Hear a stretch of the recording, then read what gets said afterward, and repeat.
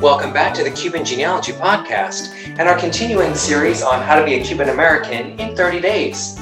In this episode, we interview Gustavo Perez Firmat, author of Life in the hyphen being the hyphen in Cuban American. Don't forget you can also support Digital Cuba and our digitizing efforts at digitalcuba.org/support. And don't forget to follow us on YouTube, Instagram, and Facebook. Thank you, and now on to the interview. Perfect. Well, thank you so much for agreeing to my interview. So, just to give you a little background about me. So, my grandmother was born in Placetas, in Las Villas.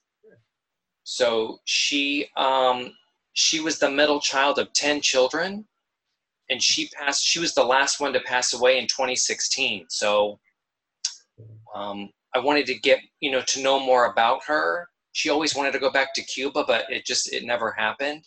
Oh, so she passed away here in this country? Yeah, in Chicago. So she lived in Miami for a little while, but they went to Chicago because her brother got a job with Chicago newspaper as a typesetter. So she spent most of her life in Chicago. So my father was also born in Havana, but he came here when he was 7 to the Chicago area, to Chicago. So right. He speaks Spanish, but he's never been to Cuba. Well, he was born there. He was born there. Right. So he has those memories, but he never went back. So he just Cubans just kind of went to all these different places and kind of created their own little Cuban groups wherever they went. So right. So I was just more curious about her and her story. So there's nothing for us on Ancestry.com. There's no records for us for Cuba. So that's what's the last name? Bello? Bello. Okay. And then Martinez. So Bello Martinez. So there's Martinez all over the world. So yeah, my maternal grandmother was Martinez. Oh, okay. And Perez is another one of those common last names. So yeah, we're everywhere. Yeah. Yeah. So then I started doing the research in Cuban cemeteries. So there are about 36 records online. I've added about 3,000. So I'm trying to preserve the Cuban heritage, what we can get online to get Cuban Americans excited about researching their Cuban roots, because there's a big curtain there that's so close, but it might as well be on another planet because it's so disconnected from the rest of the world. So yeah, it's called Planet Cuba. Totally Planet Cuba. So I'm trying to preserve those records, and now we are working with the Catholic Church in Cuba to digitize the parish records. And that sounds easy, but that's going to take years because the books are old. You have to be really careful. Then we have to go and type all the names, and Cuba's 500 years old. We don't have books that are 500 years old, but some churches are 200 years old, some churches are 150. So that's a very big project. So I'm focusing on those two distinct groups. And, I do this research, at Library of Congress. I'm in Washington, D.C. right now, but I wanted to reach out to other Cuban Americans and do some interviews and find out other people's stories and keep it kind of interesting. So I saw you on the PBS special. Right. But it didn't tell, I'm always curious about, going back even further. Like if your story, we have a lot of Spanish influence, Africa, there's other parts, other Europeans that came, there's the Taino was there. I wanted to know more about your family history, like as far back as My family history is it's like a lot of other Cubans, which it doesn't go back in Cuba very far, because two of my grandparents, my paternal grandmother, my paternal grandfather, were born in Spain. Mm-hmm. And there's Ancestry.com, the Spanish version of it her last name was Cantarin, Constantina Cantarin. And she came from a little aldea, a little town in Zamora, sort of in central Spain. And they have a whole website about Los Cantarin and my grandmother and all of that family. But anyway, as I was saying, two of my grandparents were born in Spain. And so that my father was a first generation Cuban. Right. And on the other side, let's see, my Firmat side, my mother's side, Firmat was my, let's see, my great grandfather was born in Barcelona. There were two brothers, and they, like happened so often in the 19th century, they emigrated to the New World. And one brother, my great grandfather, stayed in Cuba. The other brother went to Argentina, and he was a railroad engineer. And actually, there's a city, small city in Argentina called Firmat, after this guy who brought the railroad to that particular place. And so every once in a while, I'm in touch via email with my distant Argentinian Firmat cousins. Wow. As far as my, so that's my maternal grandfather, as well as far as my maternal grandmother. She's Martinez, but I'm more vague about them, but they also immigrated from Spain in the 19th century. So, so I don't go back, my family doesn't go back in Cuba very far. As you probably know, one of the paradoxes of Cuban history is that after Cuba got its independence from Spain, immigration from Spain increased, right? There was this great inflow of Spaniards, but in Cuba, all Spaniards were called Gallegos, from Galicia. So this was massive influx of Gallegos in the first 2 decades of the 20th century, which is when my grandmother arrived as an adolescent, and my grandfather arrived as a stowaway from Galicia. His father remarried, and he didn't want to live with a wicked stepmother, and so he was 16 years old. He got on some sort of ship, and he came as a stowaway. That's a family story. I don't know, how accurate it is, but it's a good story. Yeah, those are great stories. So where in Cuba, what provinces did your family live? We all lived in Havana. Okay. We lived in Havana. I lived in a part of Marianao, which is called El Reparto Coli. And that's where I was born, and that's where our house was. My parents married in the early 40s, but they didn't have me until, years later, 1949. And the family story is that my mother told my father, look, if you want to have children, you got to build me a house, because they were living with her mother-in-law, Constantina, who was quite a character. And my mother wasn't happy living with in this extended family, multi-generational family setting, as they say these days. And so my father, built her a house. And then I'm as old as the house is, assuming the house is still there. The only thing is that the house was next door to my grandmother's house. So my mother didn't achieve the distance that she wanted. But what she did do is she put up a fence between the two properties so that, there was this thing. So those are great stories. So I just want to talk to you briefly about Cuban identity. I enjoyed reading about your life on the hyphen. Right.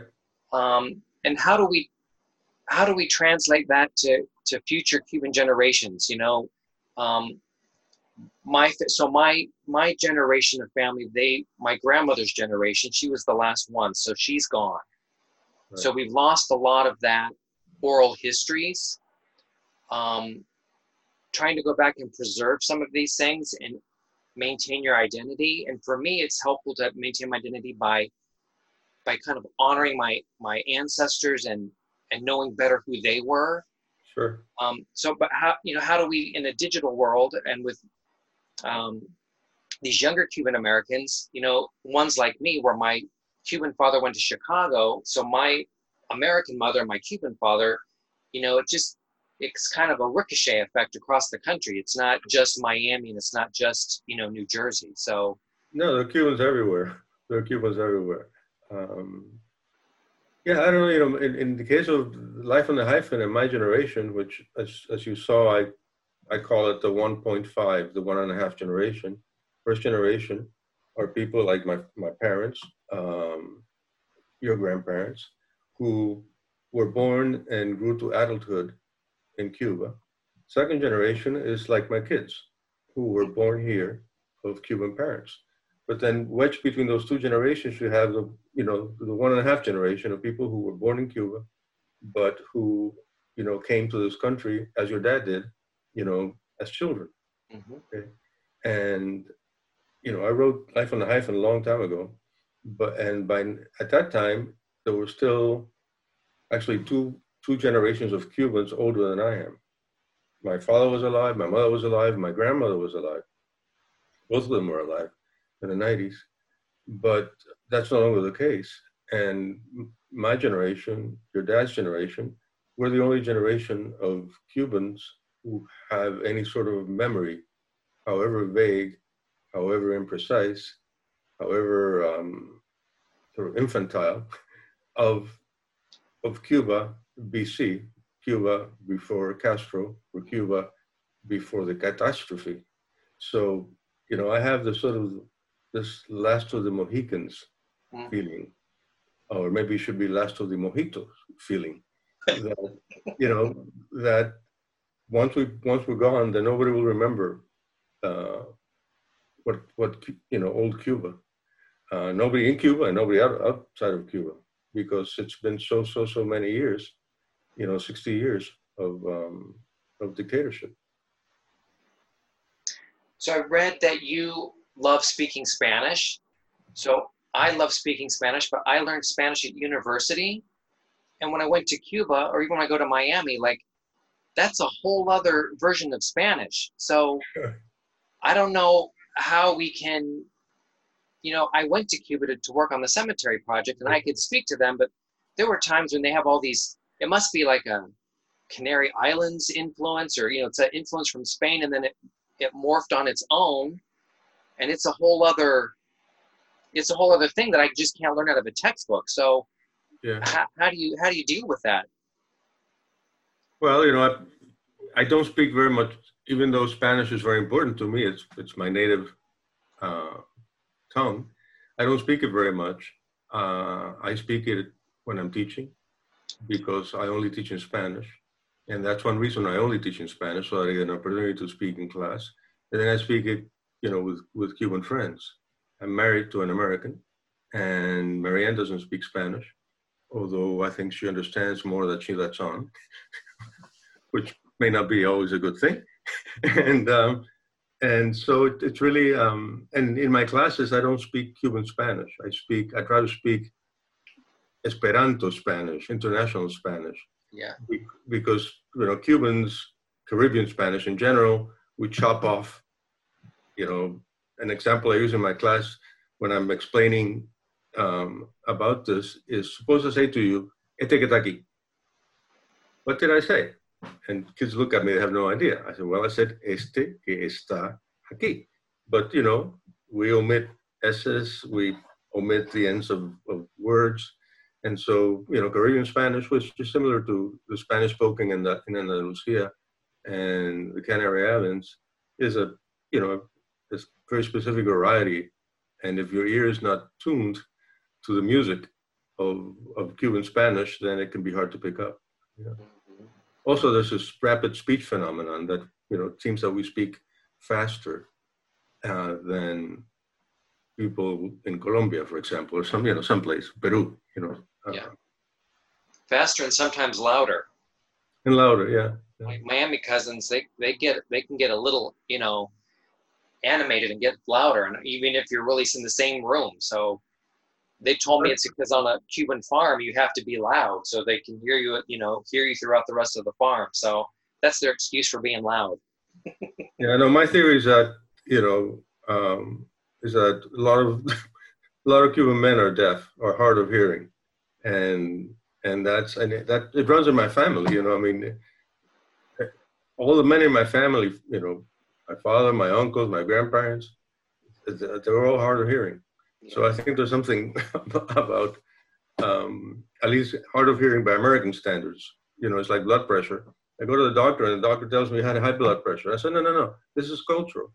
By Cuban standards, I'm perfectly normal. Okay, by American standards, I have. So maybe the same thing with with hearing. But one thing I wanted to say when you were talking about the different generations and how do you keep the the past alive, is that even though I call myself Cuban American, I'm not really Cuban American. I'm Cuban in America. And there's a big difference between being Cuban American and being a Cuban in America. My kids are Cuban American, and but I really regard myself or feel more like a Cuban in America than a Cuban American. That's a very good point. And your kid speaks Cuban Spanish? Sort of, because they learned my first wife was Cuban, and so they grew up speaking Spanish. But I divorced when they were young, and then they just kept on, learning it in school, and they both speak it pretty well. So, but generally we just speak to each other in English. So my last question, I just want to talk about how. Oh, by the way, you asked me about Latinx. Yes, I would like to talk to you about Latinx. I'm not on board with it, but I'd like to hear your thoughts. So. Well, when I read or hear Latinx, I think of my first wife because she's my Latinx.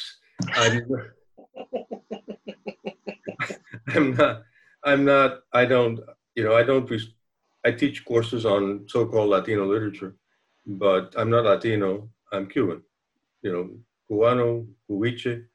And I think that to some extent, the Latino is a statistical fiction. Because if you were to ask, people who have sociology, who have done surveys and so on, when you ask Latinos what they are, they usually identify by nationality, not by ethnicity. And so they will say, soy puertorriqueño, soy dominicano, soy cubano, soy nicaragüense, soy whatever, nationality, not ethnicity. And if it is an ethnicity, which I don't think it is, but if it is an ethnicity, it's a multicultural, multiracial ethnicity. What do the people who belong to this ethnic group have in common?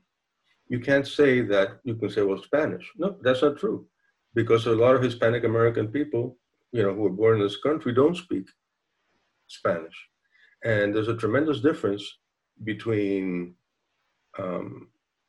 Hispanic Americans who came from the Caribbean. That's more or less homogeneous. The music is the same, the food is the same, the racial mix is the same. Black and white, but that's very different from Hispanic Americans who came from Central America. And so that's why I say that I think to me, the Latino is a statistical fiction, which is useful if people want to sell products and so on, but I don't think it responds to how Hispanic Americans see themselves. Well, it could be just this American concept, because, I had to fill out the census for 2020, and I don't know if you've seen it yet, but it'll say white, and it'll say white, not Latin or Hispanic, and then, Latino, Cuban, and then it breaks things down, and it's not an accurate box for me to check. My father's Cuban, but I'm white. So am I box 1 or am I box 3? It's just a disconnect from who people really are, because I'm white and I'm Cuban, but that's not an option in the census. You're either white, not Cuban, or you're Cuban. And I'm like, this is not very useful information, in my opinion. No, it's mixing race with culture, and the two things are separate. And I mean, I guess you would be, as I would be, a white person of color. But try and get the American government to wrap their minds around that. So I want to ask you quickly about Hispanic Heritage Month, because I'd like to participate with Hispanic Heritage Month, but what are we supposed to do the other 11 months out of the year? I guess we're not supposed to speak Spanish and be Latin or Cuban or whatever box we are. So Hispanic Heritage Month is when, October sometime or something October. Like that? Yeah. Yeah. So it's, you know, living in the US, and I was born here, but living in the US, it just seems like, you know, there's all these little boxes and you don't always fit in a box, and you can't be out of your box 11 months out of the year. So um, it's interesting and kind of frustrating all at the same time. And Right. I know you're in the academic world, but outside of it, it seems like Americans don't know much about Cuba at all. And No, it's, even in the academic world, they don't know very much about Cuba, and it's tough being a Cuban exile in academia because there's this to this day there's this tremendous sympathy for the Cuban dictatorship, and I don't understand it. I mean, you know, if this was 1968 or something, okay, maybe then it was, you know, but after 60 years, and I was once before teaching at Columbia, I taught at Duke for many years. And Duke, I got a flyer one day in my mailbox announcing Duke's new program of study abroad in Cuba. And so I went to my jefe, the chair of my department, and I asked him, you know, how come I wasn't part of the discussion? And he said to me, Gustavo, because we know you would not have agreed. And that's sort of, you know, if you're a Cuban exile, you're put in a box, and you're not part of the conversation because, you know, American Academy is a very strange place. I guess they know better than, guess they think they know better than we do. I don't know. Yeah, well, this guy happened to be Argentinian, so I guess, you know, I don't know. That's a whole other topic, talking about Argentinian people. So Right. no, I'm just kidding. I love Argentina.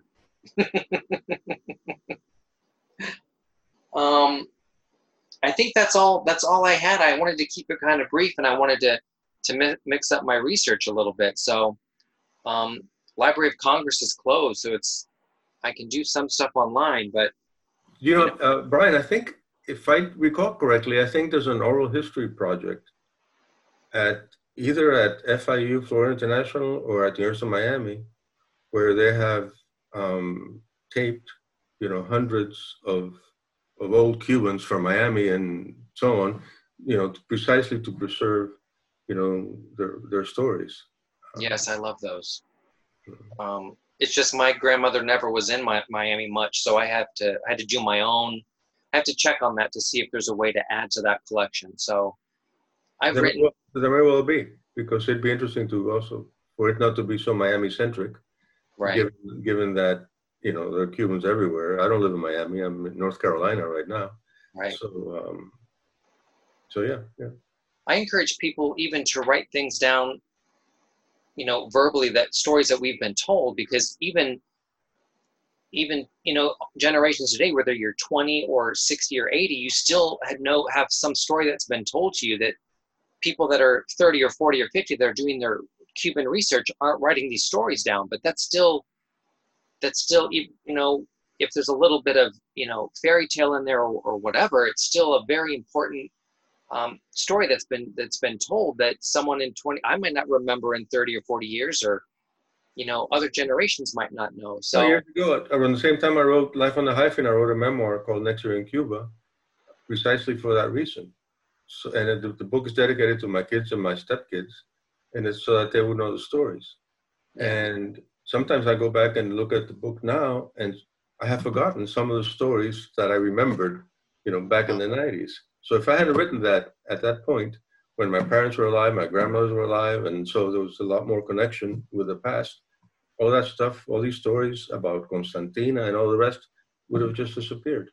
So, you know, it's important to write for the record, you know, for the record, and also for the recuerdo, you know, for the memory, you know, to preserve the memory of these things. And what was the name of that book? It's called Next Year in Cuba. Oh, Next Year in Cuba. Because, you know, we used to get together in Miami, my family and many other Cubans, and the toast every Nochebuena or every New Year's Eve was El año que viene estamos en Cuba. La Nochebuena que viene estamos en Cuba.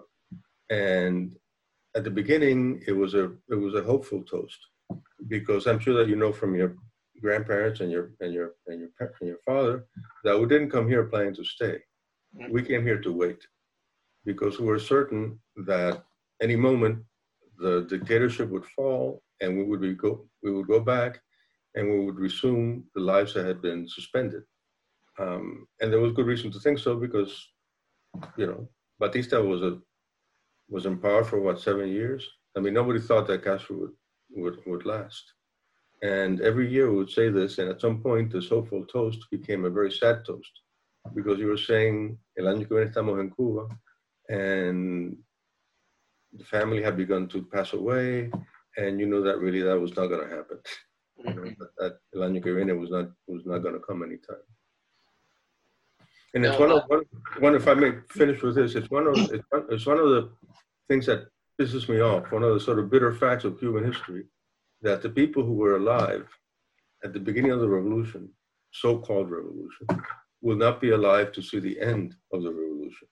Let's say the people who lived, like my parents, their parents, or grandparents, who lived to see the end of the revolution, of the dictatorship, did not live to see the end of the dictatorship. And my generation may not either. Who knows? I've always historically seen that a revolution has a beginning and an end. I don't know how this one just... That's what I tell my students. Look, if there was a revolution in Cuba, it was in January 1959. Okay? What has happened since then is a dictatorship. Yeah. The Bolshevik Revolution was in October, of 1917, right? The French Revolution was in 1789. The American Revolution was 1776, and then it stops. But this has become this narrative that this is the Cuban Revolution. And, the problem is that if you control the language, you win the argument. Wow. And the people in Cuba, the government in Cuba has controlled the language, and they've won the argument. And people like me, less me than my parents and grandparents, we lost. They won and we lost. Well, thank you so much. I guess, can I just end the interview and ask you, how do you get Cuban food in North Carolina, and what is your favorite Cuban food? Well, I get Cuban food because Marianne is a wonderful cook. Oh. And cubana por fricción. She's an honorary Cuban. And so I get Cuban food at home all the time. And my favorite Cuban food, whatever, I don't know, cigars. A friend of mine says that cigars are Cuban salad. So, no, I like all kinds of Cuban food. I don't have a particular favorite. I suppose if I were to name a favorite, it would be tamal en cazuela. Mm. Well, thank you so much for taking out your time for me. So okay, I'll follow up with you and let you know when I get it posted on the podcast. So okay, well, good luck with your podcast, your project. I'm working on Irish Cuba right now. I did French already. I saw you wrote you did a podcast about Cuban Jews. Yeah. Right? Jubans, as they call themselves. Jubans, and there's a lot of Chinese in the mix. Like Cuba is such an interesting place. So there's so many stories to tell. So I just have to, turn this into a full-time job somehow. So I'll keep you posted. Okay, Brian. Thank you so much. Thank you. Thank you. Have a great day. Thank you again. You too. Bye.